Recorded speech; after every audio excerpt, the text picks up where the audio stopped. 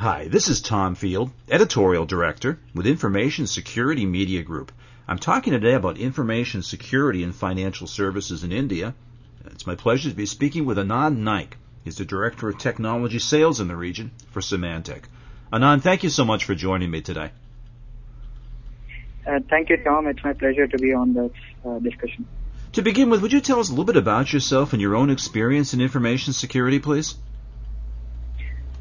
Yes, Tom.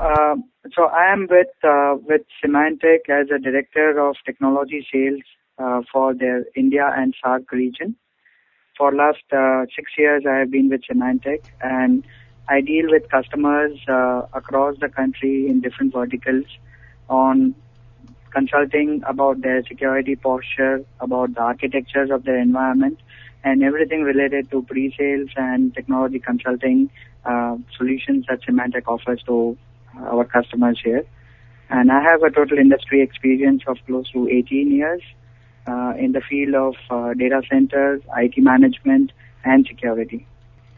Now, Anand, Symantec has just released a new report on information security and financial services. What can you tell us about the highlights of this report, please? So if you look at the financial services sector in India, on one side, we have a very tight regulatory environment. So if you look at banking industry within the financial services sector, we have our federal bank, which is the Reserve Bank of India, which has come out with its mandate around information security, IT governance, audit, and compliance needs that the banks needs to adhere to. On the insurance side of the house in financial services, we have Indian IRDA, which is the regulatory authority for insurance in the country. And on the financial services security markets, we have SEBI, which is the regulatory authority. And all these three regulatory authorities have come up with guidelines that corporations in financial services sector need to adhere to in terms of their IT governance posture. The second big challenge that financial services in India as well as around the world are facing is the changing threat landscape. Now, Anand, you mentioned the changing threat landscape. What do you see as the biggest threats to Indian institutions today? Yes. So one is the regulatory environment that I was talking about. The second area is the changing threat landscape that all of us are experiencing. So in 2010, we saw close to 287 million unique malware around the web. And a lot of that is targeted specific to the financial services sector for obvious reasons of direct gains, financial gains. So the threat landscape is evolving, and because of the internet banking channels and net banking channels, you see the emergence of this threat landscape in the financial services sector as more targeted. And the third big area that the financial services sector in India is addressing or is challenged with today is the new channels around internet and mobile transactions that are growing in the country. India has close to 750 million mobile subscribers, and as per the RBI guidelines, a lot of the banks are offering internet banking and net banking services to some of these subscribers, and that rate of growth is very high. So the explosion of endpoints, if you may, is another area that the financial services sector is challenged with. So the purpose of our report today that we are discussing today was to go and identify with these challenges around regulation, threat landscape, and the endpoint explosion. What are the banks doing? What are the financial services institutions doing to address that? And some of the findings that we have focus on three key areas that have emerged as the key findings. The first area is compliance and governance is clearly driving IT security adoption. Mandates are in place today by the apex bodies, and the regulator is expecting the various institutions to abide by these mandates. The second area is digital attacks are on rise, and these attacks are proving costly, and the various institutions are addressing this aspect proactively to take advantage of the new channels of delivery in the system, but at the same time protecting their infrastructure.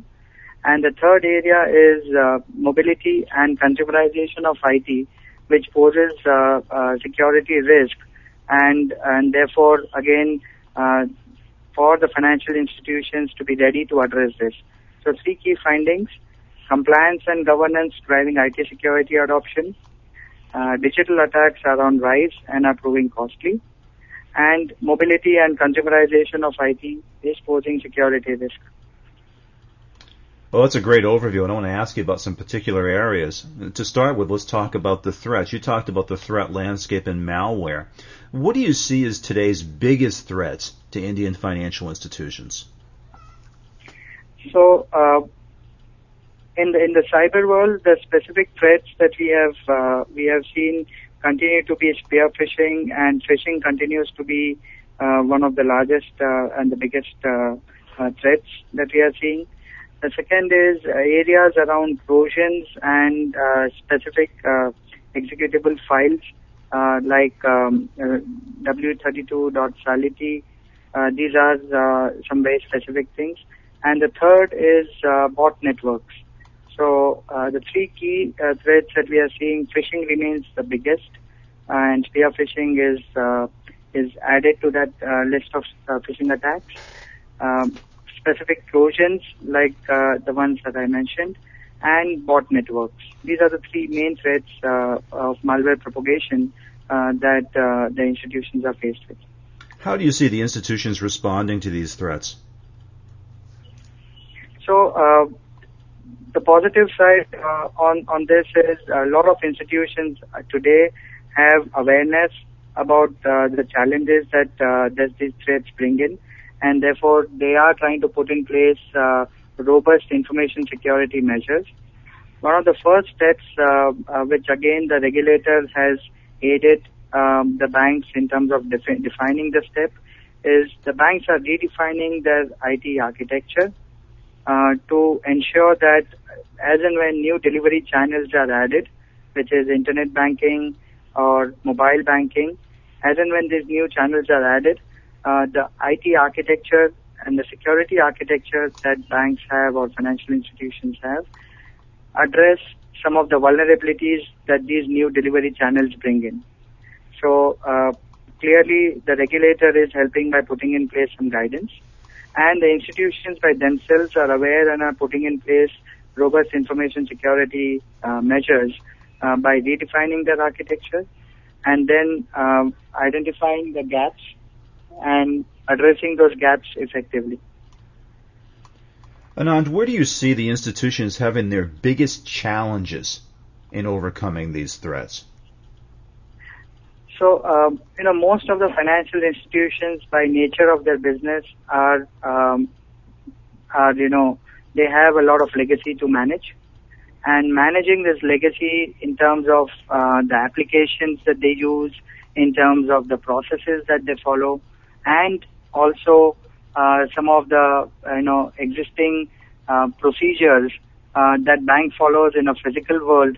When you translate that into an internet world and a mobile world, dealing with those changes, the procedural and the technical aspects of it, is an area that today trying to address. There is more awareness that they are trying to build in. And again, I would like to stress that the regulator is helping them by defining some of these frameworks which can be uniform across the industry. What do you see as some of the key emerging technologies or solutions that can help the financial institutions in their efforts? So the first area that I think people are being made aware, and they are also waking up to this reality, is have a robust governance and risk management framework in place, technology that can help automate their policies, their technical and procedural aspects of various controls that they have and various regulations that they need to meet. So that is one big technology focus that they are trying to address.